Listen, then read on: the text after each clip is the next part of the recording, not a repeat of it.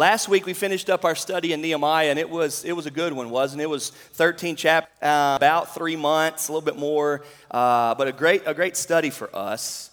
And I think we covered it pretty good. And for those of y'all that have been here, been following online, I think Nehemiah has been a good study for us. We learned a lot. Our eyes were open to a lot of things. I've heard many of you all say, I didn't know that much about Nehemiah. There's been a lot of that, and that's good. But over the last week, I found myself going, I wish I'd emphasized this more. I wish we'd talked about this a little bit more. And so today, we're going to do very different than what we normally do. Instead of walking through a passage, I'm going to do a summary overview of Nehemiah, 5 takeaways to leave you with. Here through all 5 takeaways from our study in Nehemiah. And if you've been here through all of Nehemiah, then you've heard these. It's going to be a little bit more emphasis to you, but it's a way of kind of bringing all of the high points, at least that have stuck with me, together for us to hold on to them. Nehemiah has been good for me. I've liked this. It's been great to study it and read it and study it and put together talks for us. And there are certainly more than 5. I mean, there are all kinds of takeaways from the book of Nehemiah. And today I'm going to talk about 5. But before I get into the main 5, let me just say a couple other. God writes some awesome stories. Exile. Nehemiah is an awesome story. You got a guy that's in exile in Persia. He's the cupbearer. We'd never even heard of cupbearers before we read Nehemiah. And yet God uses a cupbearer, and he gets this burden, and he's sad. And next thing you know, he's the governor that's rebuilding the walls. What an awesome story. God did that. God does those types of things. God does great things. Can you imagine how Nehemiah felt as he looks back and reflects on that? Can you imagine just Nehemiah sitting down at night, drinking some coffee and going, man, God has really brought us a long way. And we need to do that too. We need to be able to sit and reflect on where we used to be. That video with Josh Powell causes me to do that. He remembers when things were very different here in our church. And we need to think about the stories that God writes and the providences that he brings together and the way things have come about. If you haven't heard, and I've said it many times, but I was on a visit to New Orleans Seminary in 2003, well before I ever moved here. There's a seminary in New Orleans that I thought I was going to go to, and a seminary in North Carolina that I thought I was going to go to, and then there's the seminary in Louisville that I thought I was going to go to. And after we did our visit of the seminary, they said we were free the rest of the night. And I was 23 years old, and we didn't know what to do, so we went to the gym to play basketball. Josh Powell. We went to the gym to play basketball in 2003, and it just so happened to be that a guy named Josh Powell that I'd never, ever heard of or seen in my life was in there playing basketball. And I met him that night playing basketball, and he said, man, would you like to come visit Fairdale? I'm going to be starting there. And that's how that happened. I love that story. I love that God brought that about. I loved it that basketball was able to be used for that. I love that we had a free night so that we could go play basketball. If they would have been touring the library, I would have missed out on that. God writes awesome stories. Another takeaway that I have from Nehemiah before I get into the main 5 is just Nehemiah's inspiration for us. I hope you're thinking, I want to be like Nehemiah. I'm thinking, I want to be like Nehemiah. I want a burden and a conviction in my life to overflow into who I am and what I do. I want everybody that meets me to think he does what he does because he knows God and fears God and believes in God. I want my movements and my responses. I want my attitudes. I want my relationships. I want the decisions that I do and the decisions that I decide not to do to be based off of God and who he is. That's what Nehemiah was like. That's why he did what he did. That's why he wasn't so let down and discouraged and put off when there were haters, when there were negativity, when there were people opposing him. He stayed the course. Why? Because he had something deeper working in him. He wasn't able to be pushed off of his line. He stayed the course. And there were a lot of pushing. There was a lot of pushing, but he stayed focused. I want to be like that. I want to take a risk like he did. I want to dare to make a difference in the world. I want to realize that God uses people. I want us to realize that. I want us to see that God is using our lives here. Nehemiah has me thinking like this and so many other things. But I'm going to sum it up today in 5 takeaways. If you kids have a listening page, here's the first one. Number one, the work of prayer. The work of prayer. I know that everybody knows Nehemiah as the story of rebuilding the walls. But if you are a Bible student like we've been these last 3 months and you read Nehemiah, you know that Nehemiah did not just work, did he? He didn't. He relied on God and he prayed. He didn't just coach the team, he prayed for the team. He didn't just serve the food out of the food pantry, he prayed as he served the food out of the food pantry. He didn't just go to his job and bust his butt all day, he prayed as he did that. He didn't just have relationships in the community, he prayed as he had those relationships in the community. And you cannot miss this. You are not reading the Bible correctly if you miss out on this convictional man of God, Nehemiah, and yet his praying. Man, he was a prayer. The book begins with a really big prayer in chapter 1, and it ends with a lot of prayer in chapter 13, where he says 4 times, remember me, O God, remember them, O God, remember, O God. He was a praying person. You might say that it was the teamwork and all of that rebuilt the walls, but you also must recognize that it was God working through those people because of the prayers that they rebuilt the walls. The work of prayer. He prayed. And throughout this short book, we see all kinds of different prayers. He prayed all kinds of prayers. He confessed his sin at times. He repented at times. He just cried out and asked God for help. God help. He asked God to open doors. He asked God for favor at times. He prayed in all sorts of different ways. Let me show you one. Chapter 1, just the first one, verses 4 through 6. As soon as I heard these words, I sat down and wept and mourned for days. Okay? So he was sad. He was upset. He was frustrated. He was depressed. What did he do? And I continued fasting and praying before the God of heaven. And I said, O Lord God of heaven, the great and awesome God who keeps covenant and steadfast love with those who love him and keep his commandments, let your ear be attentive and your eyes open to hear the prayer of your servant that I now pray before you day and night for the people of Israel, your servants, confessing the sins of the people of Israel which we have sinned against you. Even I and my father's house have sinned. The great leader, the great action taker, the great difference maker that Nehemiah was a man who prayed, was a man who believed in the work of prayer. 2 verses 4a, back when I told you about that quickie prayer from chapter 2. You remember that one? Look at chapter 2, verses 4 and 5.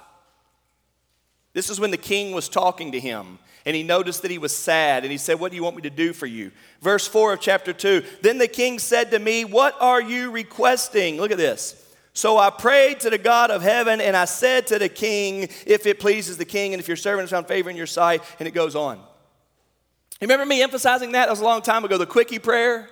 It doesn't say he said something to God. It doesn't say what he said to God. It doesn't say he stepped away and said, give me a second, king. I got to seek the Lord before I answer you. No, the king asked him a question and he was ready to answer him. But in that quick moment, somehow he glanced to heaven. His heart cried out to God. He believed that God was moving in the situation, and he spoke to the king as he prayed to God. What a thought.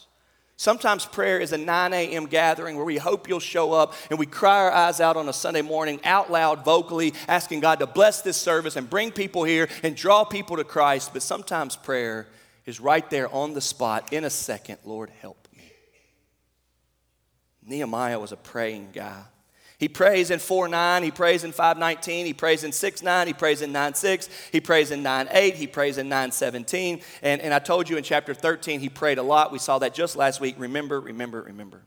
We cannot think of the rebuilding of the walls being accomplished without the prayer of Nehemiah. Church, these days Christians are known for so many wrong things. If somebody's going to know that you're a believer in Jesus, may they know that you believe so much that you pray. You slow down enough to pray. You quiet yourself enough to pray. You stop enough to pray. May we believe in the work of prayer. The rebuilding of Jerusalem is a fascinating story. The walls and his leadership is a beautiful story, but it happened because God answered his prayers. May we believe that. There's all types of statistics out there that are very helpful. 50, share this one with you. In the United States of America, 50% of marriages end in divorce. In the United States of America, 78% of second marriages end in divorce. But I'm encouraged to tell you that in a marriage where the man and the woman pray together, less than 1% get divorced. Over 99% of marriages where they pray out loud together end in divorce. 1 out of every 1,100 marriages break up when they've been praying together. There's a lot of factors that go into divorce and all that, and we're not here today to hammer on divorce. We're here today to remind ourselves God tells us to pray, and there is a work of prayer. We see that through Nehemiah. That's number one. The work of prayer. Number two, the need for confrontation. I, like many of you, don't like confrontation. I don't want to pick a fight. I'd like to just avoid it, and let's just pray about it, and hopefully it will go away, right? That's how many of us are. And not every, I was about to say everybody, but I know enough of you all to know that some of y'all like a fight, and y'all ready to stir it up any chance you can. But not everybody's that way. Well, whether you like it or not isn't the point here today. Nehemiah didn't seem to like it, but Nehemiah knew, number two, the need for confrontation. Turn to the last chapter, chapter 13. The need for confrontation. And now that we have social media, Nehemiah didn't have social media, and now we have all of this, chat groups and group texts and all that, it's so much easier to confront people, and it's usually not healthy. And so I realize that I'm towing the line. I got to be real careful here, and I need a lot of just caution to speak this well. But we cannot miss that this great leader, Nehemiah, was willing to confront when it was necessary. Look at chapter 13, verse 10. I also found out that the portions of the Levites had not been, so that the Levites and the singers who did the work had fled each to his field. Look at verse 11. So I confronted the officials and I said, why is the house of God forsaken? Hey, you may not want to ask that question. You may not like having to do that. You may be afraid of how they're going to respond. But if the glory of God is being neglected and forsaken, shouldn't there be somebody that would say, hey, why are you neglecting God's house? Why are you doing this? And it says he confronted them. If you stay in chapter 13 and you jump over to verse 17, it's talking about how they were doing things at the temple that they should not be doing. They were doing things on the Sabbath that they should not be doing. Verse 17 says, then I confronted the nobles of Judah, and I said to them, what is this evil thing that you are doing, profaning the Sabbath day? Hey, if people are doing evil in the name of Jesus, it needs to be confronted. If people are doing evil in the name of God, in the worship of God, in the house of God, it needs to be confronted.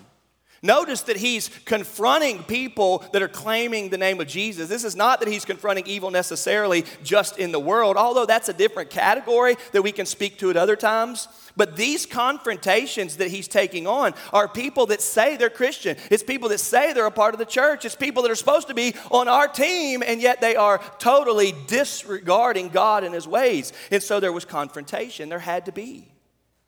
The Bible teaches us this.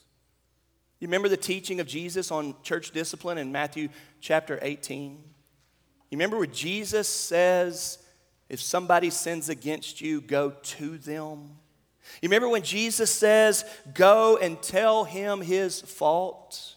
Jesus teaches us this. We don't like confrontation, but at times, folks, confrontation is needed, and Nehemiah teaches us this.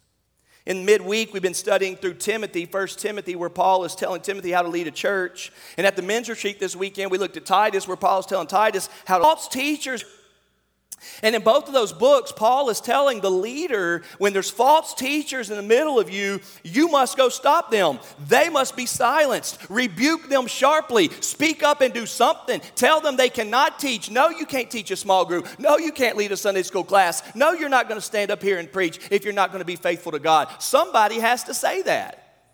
Everybody that wants to preach and teach should not get to preach and teach. They must prove themselves faithful. And that confrontation is needed at times. Now, let me remind you that the Bible teaches us a whole lot about how to do that.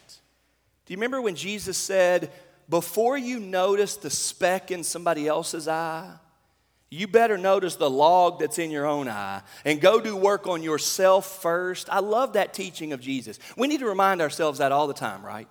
When you're real quick to get on somebody or real quick to get angry about this or this gets you worked up or something like that, you need to first go to the mirror, recognize, man, that's more than a speck I got.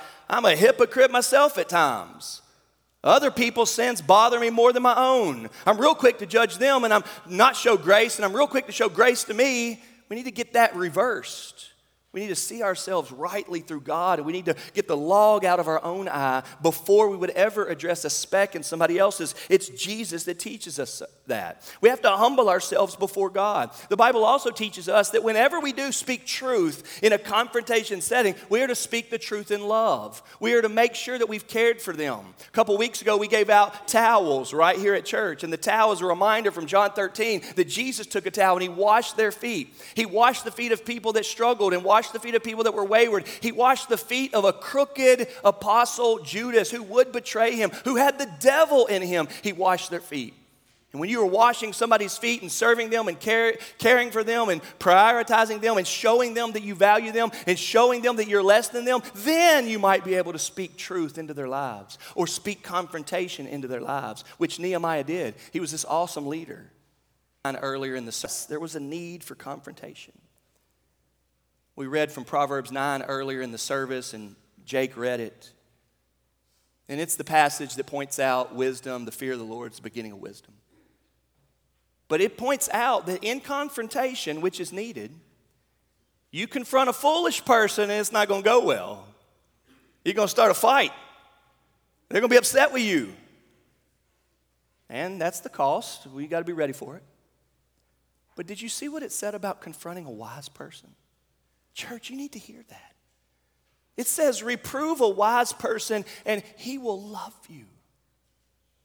If your heart is right before God and somebody comes up to you and says, look, dude, I ain't trying to start a fight. I'm not trying to upset you. I'm not better than you, dude. I got my own issues. But this ain't right, man. This ain't how we live for Jesus. The wise person that knows God says, thank you. Man, I've been struggling with that. It's been bothering me. Thank you for pointing that out to me. I want to live for God. I want to be like Nehemiah. And if I'm not, tell me, please. Confrontation brings that about. Don't we know this in our homes? In the most loving relationships that you have in your life, your parents to you or you to your kids, you're always confronting the issues. Don't do that. Don't act like that. Don't talk like that. Sit down right now. We're eating dinner. Turn the TV off. Put the screen down, right? All the things that we say. And we're constantly confronting in love to make them a better person, to work on their heart. In the family of God, in the church, there is a need for confrontation, albeit much wisdom to go about it the right way. But the Bible is filled with command to rebuke and be cautious and warn and correct and reprove and hold accountable. It's there. If we don't love well enough to be able to do that, well, then we need another sermon on what it means to love. We need another sermon on what it means to have relationship and open up ourselves and not get offended. Why do we get offended? Boy, we'll get hot. Prideful. We're always getting offended. If anybody dares say anything negative to us, boy, we'll get hot. Y'all, that's how the world is. That's how your family members are that don't believe. Don't be like them. Take the blow. Take the offense. Take the rebuke for the name of Jesus. Be willing to have somebody tell you where you're wrong and take it like a man and say, you're right, man. Thank you. I'm trying to be a better person. I've been praying about being a better person. I've been working hard to be a better person. I've been wanting to live for Jesus. I want to be a witness. I'm trying to be godly. Well, to be godly, there needs to be some confrontation in your life. Nehemiah teaches us this. Proverbs 9 says, reprove a wise man and he will love you. Man, I want more people in my life that love it when somebody corrects them. And I want to have the heart that loves it when somebody corrects me. Number one, the work of prayer. Number two, the need for confrontation. Number three, the power of influence. And I spent the whole study not making this point because I didn't want to, but it's obvious, okay? Look with me at chapter 2, verse 17. The power of influence. Y'all know what influence is, right? Everybody knows what influence is. It's when you can get somebody to do something else. Your life rubs off on them, and so they start doing it. You get into running, and now you got your buddies into running, right? You gotten into hunting, and now you got people going hunting with you, right? That's what influence is. Look at chapter 2, verse 17. Then I said to them, you see the trouble we are in, how Jerusalem lies in ruins with its gates burned. Come, let us build the wall of Jerusalem, that we may no longer suffer derision. So there's the big speech. That's the first time that Nehemiah tells all these depressed people, man, it's been years and years and years. Jerusalem is a dump. The glory of God is shamed. Let's go back and rebuild it. Look at verse 18. And I told them of the hand of my God that had been upon me for good, and also of the words that the king had spoken to me. And they said, let us rise. A lot of people say, build. Were it not for Nehemiah, you don't have a lot of people saying, let's do it. That's influence. That's influence. There's a thing now, because of the internet, called influencers. I hear people say, he's an influencer. There's people that have that's their title, that's their job. All they do is just try to move people in this direction. Because of social media, you can do that. We got to be careful with influence, I know that. That's why I was intentional to not really talk about it all that long. Because while influence is real, if God's not in it, then it's just for nothing, right? We understand that. Influence is real, but if God's not in it, then it's just for nothing. But as the work of prayer showed us with Nehemiah, sometimes God is in it, isn't he? Sometimes God is in it. God was in it with Nehemiah. I talked to a guy on the phone yesterday who was telling me that during COVID and all the restrictions and things being shut down, it wasn't here in Louisville or Kentucky, but when everything was shut down and all the trials with that, their church was really, really struggling, and they weren't able to meet, and they didn't have the means to do like Zoom calls for everybody, and it was just really, really, really hard on them, and that went on for a long time. So they finally said, man, here's what we're going to do. We're just going to start meeting outside. We'll start with kids. We'll do a backyard Bible club, kind of like a VBS, kids ministry outside, and it's better than nothing. Try to get some people together, open up a Bible, start talking about Jesus. Let's see what happens. You know what happened? They announced that it was for kids. Well, the parents started coming, bringing their kids, and the parents started staying too. You know what happened from that? It grew and it grew. And even now, the COVID restrictions have been way over. And even now, they're up to 40, 50 people, adults and kids, that are there every week saying, we want more of this. You know how that came about? Somebody in COVID, frustrated like Jesus, people were saying, man, I want to keep doing ministry. I want to help people know Jesus. And one couple said, we're going to start a little outdoor Bible study for kids. Now they're about to plant a church of 50 people that have been meeting since COVID. They've been meeting for almost 2 full years now. Because one couple said, we want to do something with it. Y'all, influence is real. We know that sometimes God's not in it, and we think that's just a man-made movement, and so we don't put much stock in it. But sometimes God, one person says, I'm going to start doing this, and God's all over it, and you see God working through it. So we got to be careful, but we can also recognize it. In Psalm 127, that's the psalm. It's a short psalm. That's the psalm where it says that children are a blessing from the Lord, Psalm 127. But it's also in Psalm 127 that it says, unless the Lord builds the house, those who labor in vain. So warning against influence, but you know what it also means? That God uses people to build houses. Unless the Lord builds the house. Well, how's he going to build the house? Through a man, through a woman, through a mom, through a family. There's influence where God uses people. Everybody in the room right now would say that there's something that they do because of somebody else in their life. Many of you like UK or U of L because somebody in your life raised you on that. Many of you all like working in the yard because somebody raised you on that. Many of you all right now like golf because somebody raised you on that. Or you like chopping wood because somebody raised you on that. Or you like cooking because somebody raised you on that. And that's influence.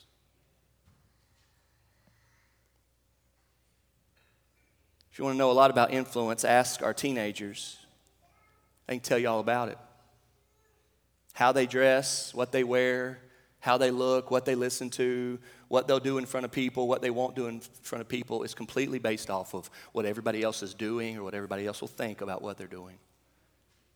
And just imagine if somebody takes a stand and says, I'm going to do what I do because I love Jesus. And imagine the impact that that might have. Influence is a real thing. Nehemiah was by himself when he asked those guys how you find things in Jerusalem. They gave him a bad report. He was upset about it. He started praying about it for 4 months. Fast forward, and the walls of Jerusalem are finished. How'd that happen? Because God used Nehemiah's influence. We just sang in that song, ponder anew what the Almighty can do, if with his love he befriend thee. I want you to think for a second, in one small direction, what might happen in your small circle of influence if you said, here's what I'm going to start doing for the glory of God and get somebody around me. What would happen in your marriage, to bounce back to that statistic, if in all of your goofiness tonight at bedtime you said, I don't really know how to pray, but I heard Josh this morning on the power of prayer, and we're going to pray. There aren't any bad prayers, you know that, right? Unless you get God's name wrong or you leave God out of it. But if you grab your wife's hand tonight and you say, God, I ain't done right, but will you help us? Amen. God will hear that prayer. Ponder anew what God might do if you started doing that every day. I heard a guy say this week, look, I'm not a marriage counselor, but if you take your wife out for coffee and then you take her to Hobby Lobby and tell her she can buy all the Christmas decorations she wants, your marriage is going to get better. That's influence, isn't it? That's influence. Imagine if you surrendered the step, your heart completely to God, and said, God, use me. Here's a step. What might God do in little old South Louisville if we said, I don't want a big influence. Don't think my pride could handle it. I don't want a big stage. Don't think my pride could handle it. I don't want to be an influencer for sure. Don't need that many followers. What about my kid or grandkids? What about my neighbor? How might God use First Baptist Fairdale if you and I said, we're going to do this for Jesus? Number 1, the work of prayer. Number 2, the need for confrontation. Number 3, the power of influence. Number 4, the strength of teamwork. Turn with me to chapter 3. This is one of my favorite things that came out of our study of Nehemiah, the phrase, next to him. Do you remember that? The strength of teamwork. Teamwork makes the dream work. Y'all, there is strength in numbers. A group of people can do so much more than one person can do. All day, every day, these days, you've got people burning out, done it too long, don't have anything left in the tank, just too hard on them, and they've been carrying the burden by themselves for too long, and so they're ready to quit, and we see it everywhere. But imagine if you spread the love out, got some people around you, you carried half the load or a quarter of the load or 1/100th of the load, and together y'all were doing all of it, and there were high fives and celebrations, and man, I appreciate you. You're helping me so much. Man, I couldn't do what I do if you didn't do what you did. And this whole idea of teamwork was going on. I remember hearing that Steve Nash used to give out, for the Phoenix Suns in the NBA, used to set a goal to give out 500 high fives a game. Y'all ever heard that stat before? It's amazing. He had a goal every game to give out 500 high fives. Good job, good job, good job, good job. Hey, keep it going, man. Good job, good job, good job. Imagine the difference of that, as opposed to a teammate that's always like, dude, you don't ever pass the ball, right? Imagine the difference. Teamwork is so important. In Nehemiah, we see, look at chapter 3, verse 1 and 2. Then Eliashib, the high priest, rose up with his created it as far as, and they built the sheep gate. They consecrated it and set its doors. They consecrated it as far as the tower of the 100, as far as the tower of Hananel. Look at this, verse 2. So you're thinking, how'd they do it? Look at verse 2. And next to him, the men of Jericho built. And next to them, Zakur, the son of Imri, built. You know what happens through the rest of that chapter? Next to him, next to him, next to him, next to him, next to them. The walls were built because God used Nehemiah, but Nehemiah did not build every wall. He didn't put up every brick. He didn't put up every board. He didn't put up the mortar. He hardly did anything. He was the leader with the vision, but the people did it. It was a team thing. And folks, listen, I know it's a hot topic these days, and I know that there's so many people that have been hurt by the church. I know that. I'm so sensitive to that. I know there's a ton of people in the world right now and around us, and especially here in South Louisville, who have been put off by the church because there's been ungodliness in the church. I know that. But you need the church. You need the body of Christ around you. If you're concerned about living for Jesus, if you're concerned that sin's going to eat you alive, if you're concerned that you're going to lose your soul to the devil, if you're concerned that you're going to end up in hell, you need the church. Not to save your soul, that's Jesus, but to keep you close to Jesus. You need the church. You cannot do it alone. We need the church. We need the people of God. Listen to this. When you think that you can do alone in the faith without the church, that's partly right. There are some things that you have to do on your own. I get that. Read your Bible, seek the Lord, balance your time. I understand that. And those things have some value.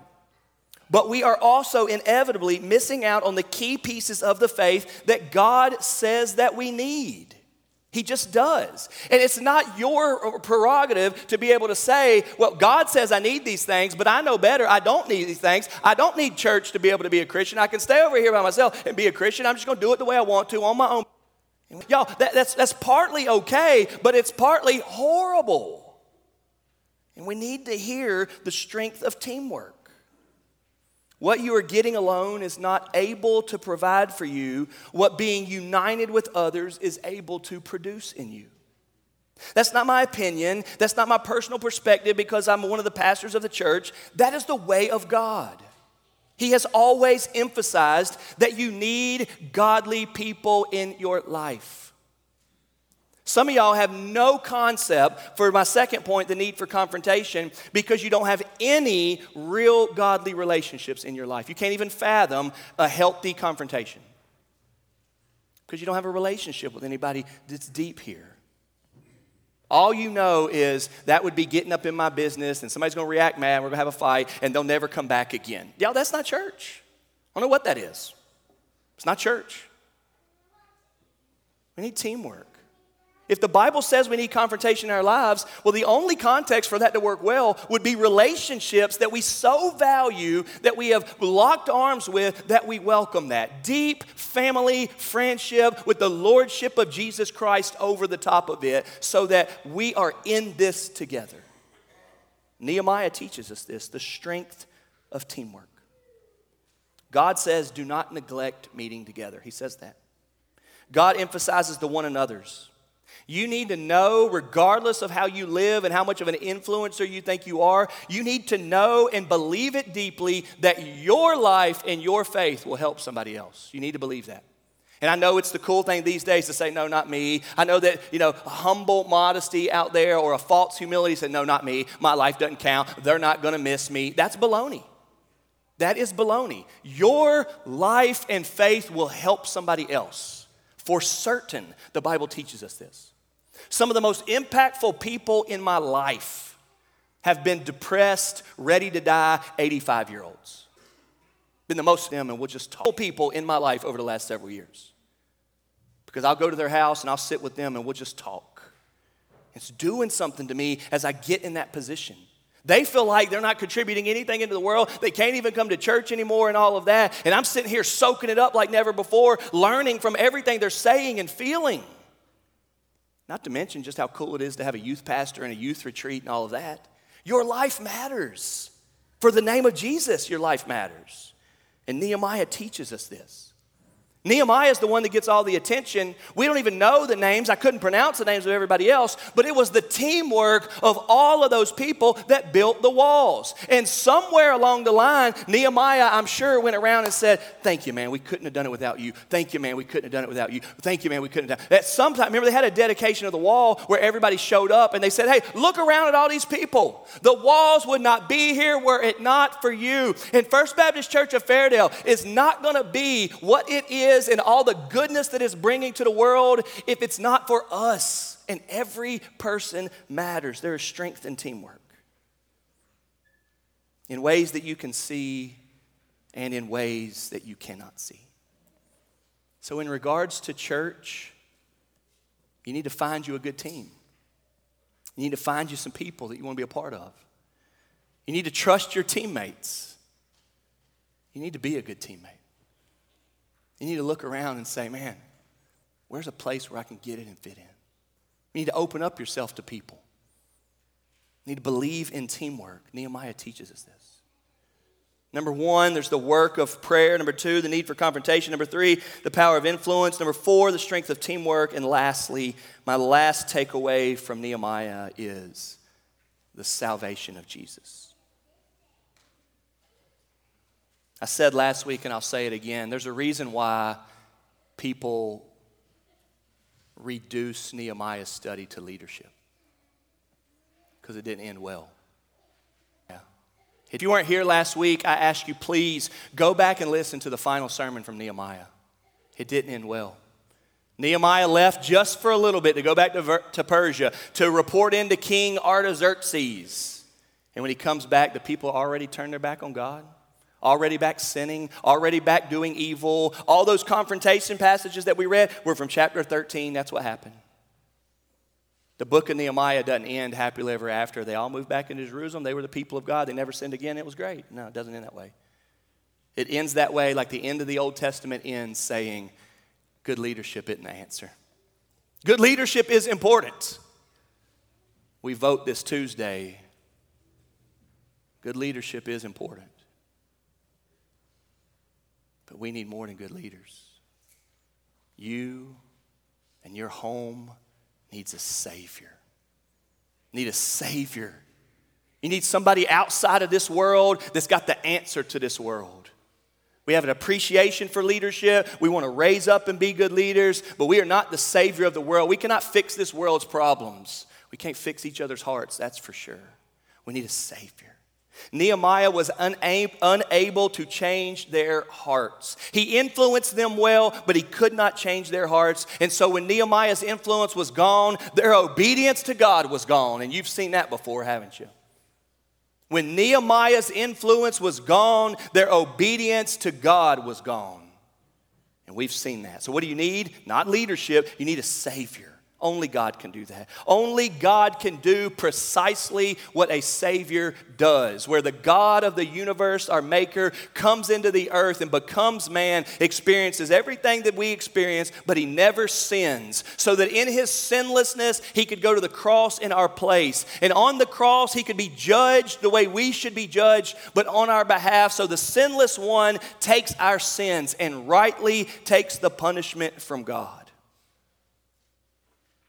The book of Nehemiah set up, and the walls, because they were doing well and they did some good things, and Jerusalem was set up and the walls were rebuilt. But they still didn't have salvation. They still didn't have new hearts. So God sent his Son.